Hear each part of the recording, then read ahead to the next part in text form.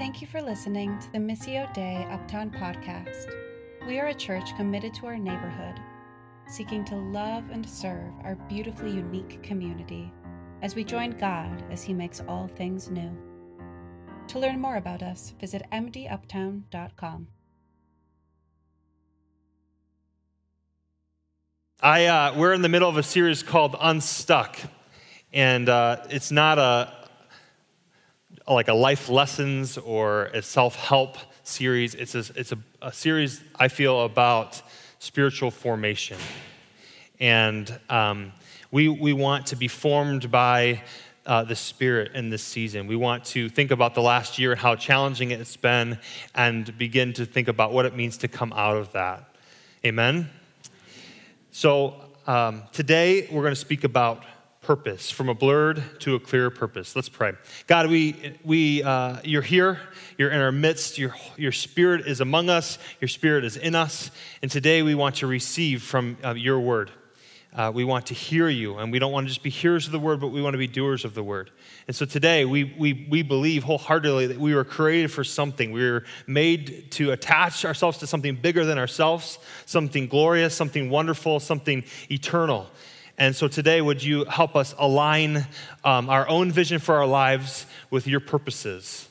Would you even curtail the ways in which we may want to go our own way and do our own thing, to live a life that is focused on self, focused on what we want, and to instead align ourselves with you? Would you give us the strength and the courage and the boldness to do that even this morning?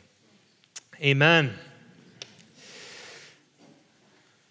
So I found myself, after the COVID-19 hit, feeling very discouraged. I remember at times sitting, months into the pandemic and not being able to meet as a church, not to really be able to meet with close friends, to really be isolated in the place that we live with my family. Our kids were at school at home, and I just felt like, what am I doing with my life? Like, that was the question I asked. Like, my job doesn't make sense anymore in light of everything going on. What are we doing? We're in this big city, this amazing city. All the reasons that you want to live here are essentially taken away from you. And you start to ask the question, what am I doing with my life? And that's not an uncommon question. In fact, people will ask that question on a much bigger scale. I was asking it like my day-to-day life. It seems so redundant. Like, it felt like Groundhog's Day. Like, have you ever seen the movie, right, where it's just like over and over and over the same thing happening? But we ask that question on a bigger scale as well, don't we? I remember as a teenager, or as heading where I could have gone to college, or I could make other decisions in my life, and people asking me, well, what is your calling? What are you going to do the rest of your life? What are you going to do to make your life, matter? Like, what's your plan for your career? What's your plan for college if you're going to college? What's the plan for relationships and all this stuff? And I remember feeling overwhelmed by that question. What on earth does it mean to make that, answer that question when you're 18? And now I'm 38, and I still ask the question, what does it mean to answer that question? What is my purpose? What am I going to do with the rest of my life? And this passage in Ephesians is really the summary. It's like the climax of what it means to live a life worthy of the calling we received in Jesus Christ. And the structure of this passage really helps us understand what Paul is trying to say. So I'm going to do this today. It's a little bit different. I'm going to give you the structure of what's happening, and then we're going to go back to the beginning and work through it. Sound okay? All right, so here's the structure. The beginning at verse 15 says this: be very careful how you live. And it goes on to say, it's contrasted by three not but contrasts. Not but. So this is what it says. Not as unwise, but as wise, in verse 15. In verse 17, it says, not as foolish, but understanding the Lord's will, what the Lord's will is. The third one is not drunk, and the NIV says instead, but it could also be translated but instead, but be filled with the Spirit, in verse 18. And then verses 18 through 21 is supposed to be one run-on sentence by the Apostle Paul. He likes to write really long sentences. And they've been broken up so that it makes more sense to us, but it's really one big thought. And essentially what it gives is 5 results of you living life in the Spirit, living a life that is filled with the Holy Spirit. And those are speaking to each other with psalms, hymns, and spiritual songs. That's number 1. Number 2 is singing. Number 3 is making music. Number 4 is giving thanks. And number 5 is submitting to each other out of reverence for Christ. Okay, so that's the structure. These are the results of living a life filled by God's Spirit. And so I think that we can start looking at verse 15, and it really describes why living with purpose is important. Paul is saying that we need to be careful with how we walk. That's the literal interpretation, with how we live. Do it with precision. Do it with close attention. And I think what Paul is just trying to get across is that your life, the decisions that you make every single day, matters to God. That there isn't like a day that goes by that is supposed to be insignificant, that's supposed to not matter at all. That we're supposed to live with great intentionality, with great precision, with paying close attention. The choices you make matter to God.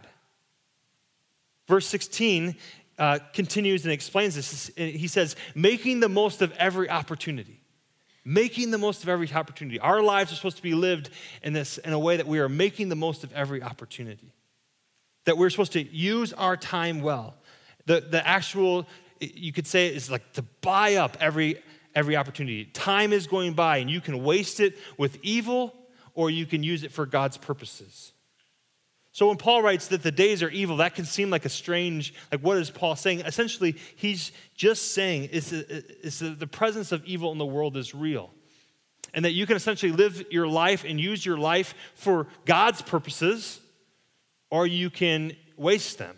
Or you could even use them for Satan's purposes if you chose to do that. And then verse 17 kind of repeats this with different words, and it says, to be wise instead of foolish, so that you can understand what God wants you to do, like God's will for your life.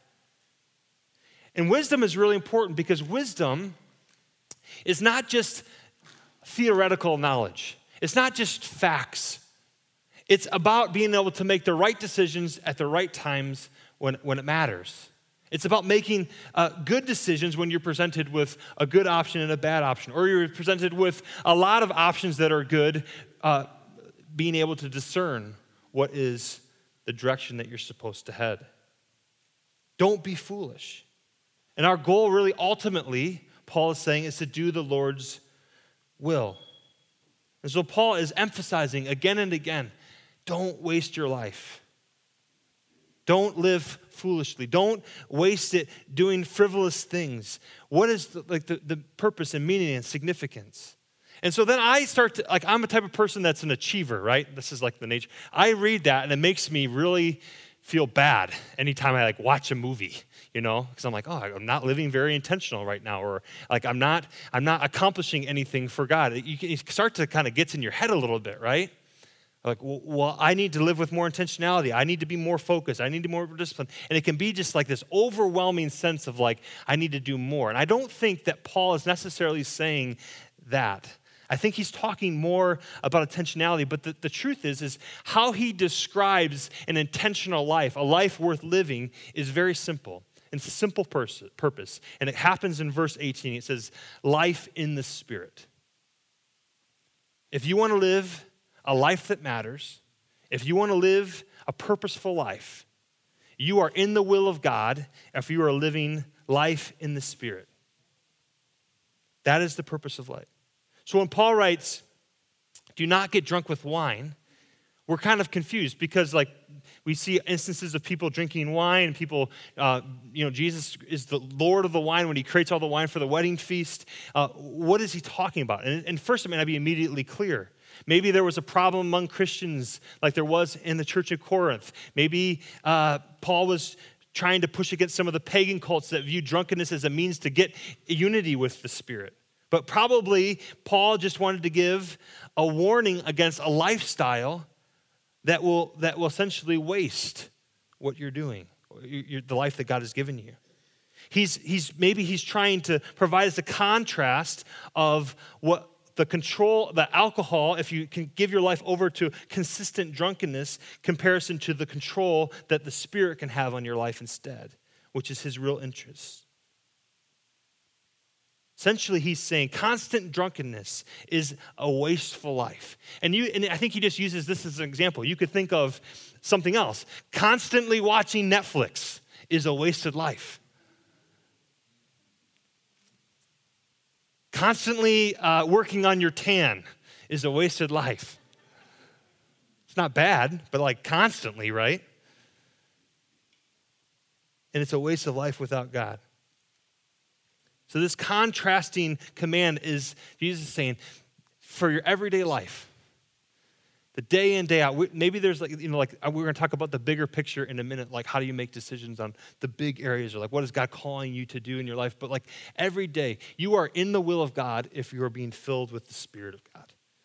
And that should be our focus. The possession of the Holy Spirit is the true mark that you are a follower of Jesus, that you are a Christian. And this can be a little bit confusing because I think when you hear someone say you need to be filled with the Spirit, you might ask the question, do I not have the Spirit? But the scriptures seem to be pretty clear that when you trust in Jesus, when you give your allegiance to Jesus, that you receive the Holy Spirit at conversion, when you trust in Jesus with your life, but that it is possible to suppress the Spirit. Is that not true? Where you can kind of just do your own thing and the Holy Spirit, that still small voice of God in your life, the convictions that you have can begin to be pushed to the side. So maybe a better way to understand it is the way it's described throughout other places in the Bible, where it says that you can be filled with grief, or you can be filled with joy, or you can be filled with knowledge. In Acts 5, Ananias, remember the guy that said he gave all of his money, that he sold his property to the apostles, but he only gave half of it, and he lied to them, and they said, you lied to the Holy Spirit. He was actually in that moment that Satan had filled his heart.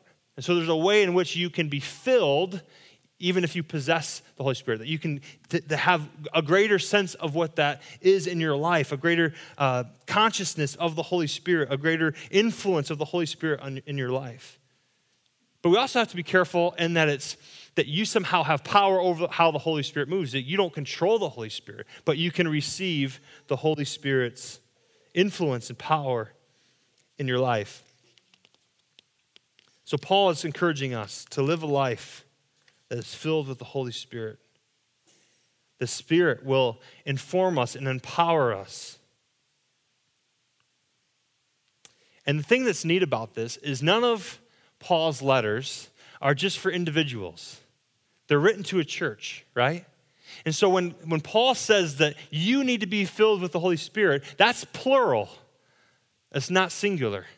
And so the whole point is that the church, the community of believers, the people of God need to be filled with the Holy Spirit. We need to be continually filled with God's power and presence. We're not controlled by anything else but by the Holy Spirit. And then he goes on to give the results. Okay, well, this is what a life looks like to be filled by the Holy Spirit. And so I'm always thinking when God says, you need to live with purpose and you need to have a that these are going to be like laborious things. There's going to be heavy burdens. And sometimes they are. Sometimes there's going to be suffering, there's going to be pain, there's going to be difficulties, there's going to be challenges in our life. But it's interesting that he chooses these 5 things, these 5 examples, these 5 results of what it means to live in the Spirit. And 3 of them have to do with singing. I always think that's funny because I know there are people that come to church and they hate the singing portion. I know people that intentionally come to church 15 minutes late. I'm not going to name any names so they don't have to participate in the singing. Yet Paul says the result of being filled with the Holy Spirit is songs, hymns, and spiritual songs. Singing, right? Why? Why would that be the result of being filled with the Holy Spirit? Why would singing have anything to do with that? I think it's because there's just this overwhelming sense when you're filled with the Holy Spirit of the joy of the Lord, right? Of this desire to praise the Lord for the Lord has done in our lives. And it's not, and I think sometimes we read into that, well, this must be like an emotional response, or this must be, and it is in some regards, it's part of your emotions, but it's your whole self, right? It's the intent of your heart. It's the longing that you have. I can't wait to praise the Lord. I can't wait to sing the praises of what God has done in my life. It's a natural expression of the joy that God brings into a person's life. Praising God is both instructed and part of what it means to worship, what it means to be filled with the Holy Spirit. So it's not surprising that when you sing, you experience like a fullness of God in your life. You experience like an emotional response. You experience faith. You experience all these things if we're focused on what we are doing. The next thing he says is giving thanks. A result of being filled with the Spirit is a thankful life. A life that is full of gratitude for what God has done. And that's so true. Like people that you know are walking with Jesus, aren't they people that are thankful? Aren't they people that can't help but shout the praises of God and what God has done? That they see the good happening all around them, even in the midst of the evil. That they see how God is at work, how they see the goodness of God even in difficult situations. So those that are filled with the Spirit will give thanks. And the last one is perhaps the most odd of all, but it's supposed to go in this section. People led by the Spirit submit to one another. I think many people are probably a little offended by the word submit today. That's been used to do a lot of damage in the church. It's been used a lot of damage in our society as a whole. And I think that what we often think of the word as submit is this idea that you become passive, you become weak, and you're dominated by like this almost like negative self-image, that you're giving up all your control and all of your free will in order for someone else to essentially be over you.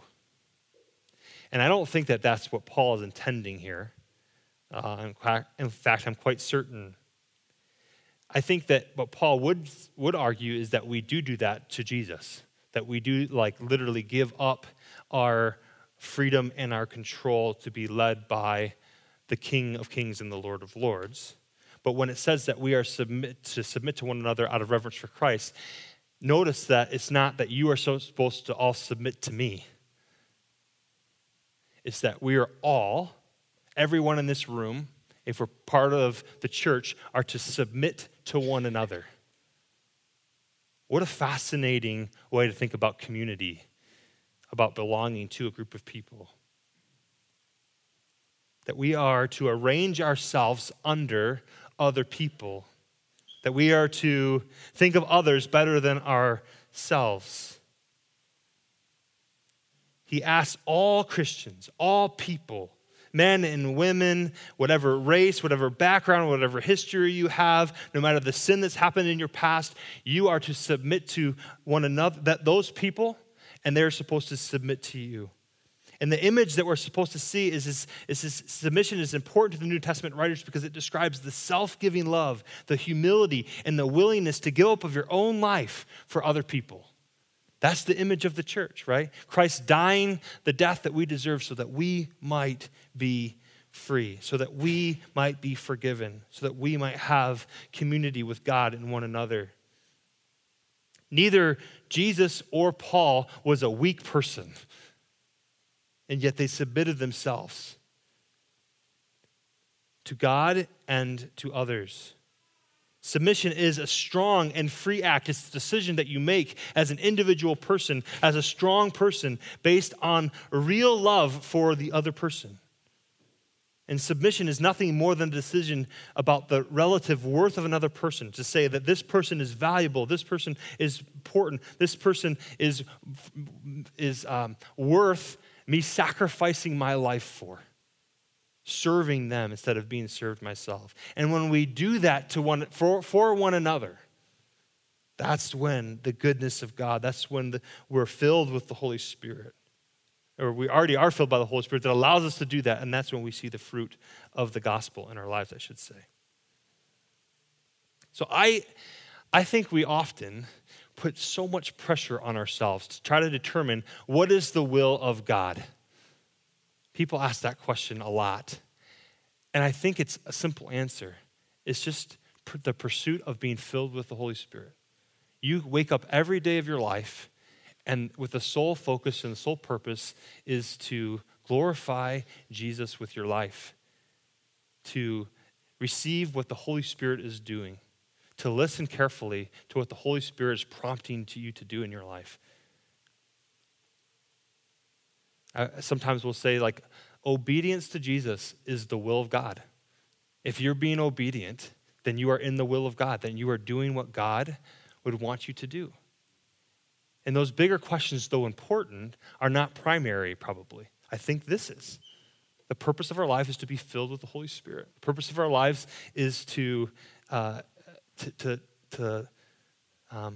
experience God in our lives.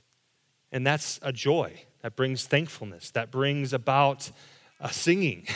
That brings about sacrifice for one another. But I do want to speak a little bit about those bigger questions. Like, how do we know what, people talk a lot about calling. People talk a lot about big decisions in life. How do we know what to do, what God's calling us to do in our, like, the larger trajectory? That's why I think about it. It's like a trajectory. What am I supposed to do as a trajectory in my life? I know I'm supposed to live this way every day, but what is God calling me to do, like, in like the long term and the big? And I don't know if I can answer that for every person, but I think there are a few things that are really interesting, and I think we should take into account. I was reminded of this story this week from Isaiah 38. And if you've read Isaiah before, you've probably heard of King Hezekiah. And Hezekiah, Isaiah hears a word from the Lord. He's a prophet. And he goes to Hezekiah and he says, sorry, bro, but your life is coming to an end. You better get your affairs in order. You're going to die soon. And Hezekiah weeps and is sad and is disappointed and cries out to God. And for whatever reason, God decides to change that path and tells Isaiah, go back to Hezekiah and tell him that you've been given 15 more years of life. So can you imagine this? Like the prophet of God, like, right? Isaiah is one of the major prophets in the Old Testament. What he has said is come forth, and it's a thus says the Lord kind of thing. He comes to you and says, you're going to die. There's nothing you can do about it. And then all of a sudden you got 15 more years. Can you imagine that, what would happen in your mind and how thankful and excited and what that would look like? And I think that drew up some questions in my own mind as I thought about that. This is a little bit dark, so just bear with me for the question. But it's like, have you asked God, if God asked you to give him reasons why he should let you live for 15 years longer, what would you say? I started thinking about, like, if I had 15 more years, I knew that, like, or I had to, like, tell God, this is the why you need to give me 15 more. This is why you need to give me more years to my life. What would I say? Or if God looked at the last 15 years of your life, would God be eager to give you 15 more? And I think the question that I think when I think about that is okay, 15 years, or like the larger trajectory of life, how am I going to shape my life? How am I going to cultivate a life that is filled with the Holy Spirit and I'm following what God would want me to do? How am I going to use the years and the months and even just the days ahead to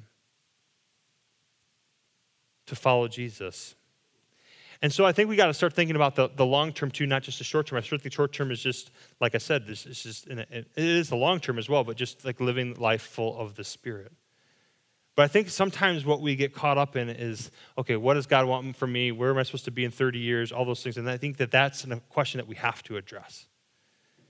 And I think that there's a couple things that I've picked up from Scripture and just from other Christians that are really, really important. And I want to share these with you today. The first thing is that we can get off track trying to follow other people's lives, like God's plans for their life. For some reason, many of us want to live someone else's life. We want to have their house or their job or their spouse or their friendships or their relationships or their intelligence or whatever it is. And I just think about the passage when Jesus is speaking to Peter and John, on the beach after he resurrected from the dead.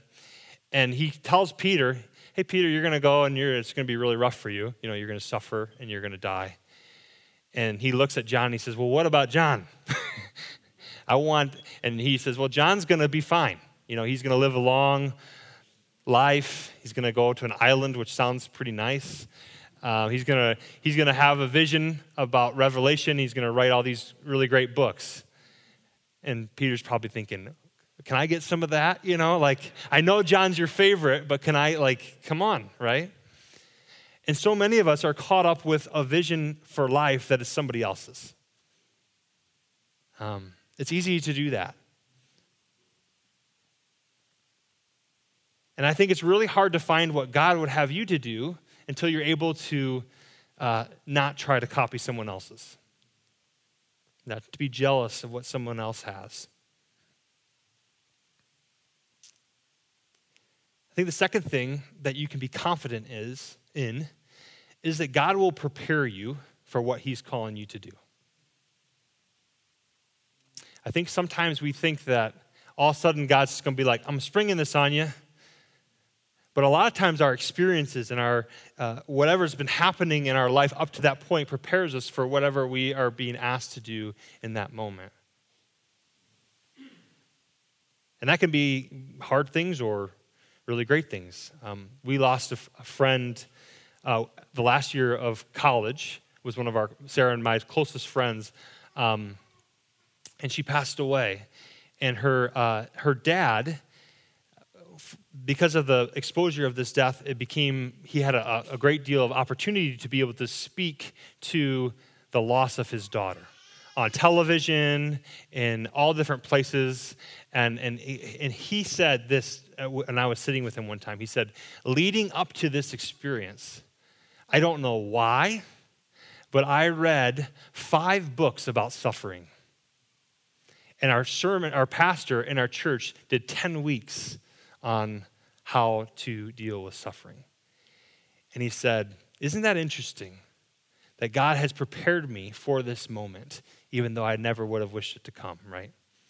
Even though this is the worst thing that I can possibly imagine, God has been preparing me for this. And I hope that that's not what God's preparing me for, right? It's that type of suffering and disappointment and hardship.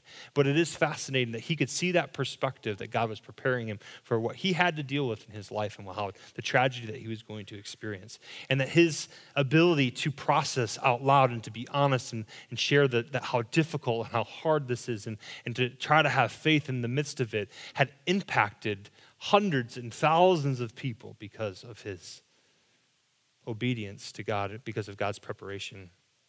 And the last thing I would say, that God often will call you in your life to things that you're actually passionate about.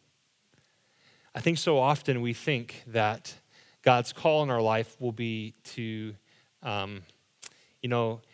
you're a terrible painter and now you have to be an artist, Where do we get this mindset that God's just going to call us into something that we're incapable of doing, that we don't have any passion about, that we don't have any joy in? There'd be times I don't think that my friend, the example I just gave, he wanted to suffer like that. There may be situations like that. I'm just saying your passion and your burden and the things that you're drawn to and that you love. Don't you think that God would align his purposes and his will for your life in those ways with the ways in which he's gifted you and made you and designed you?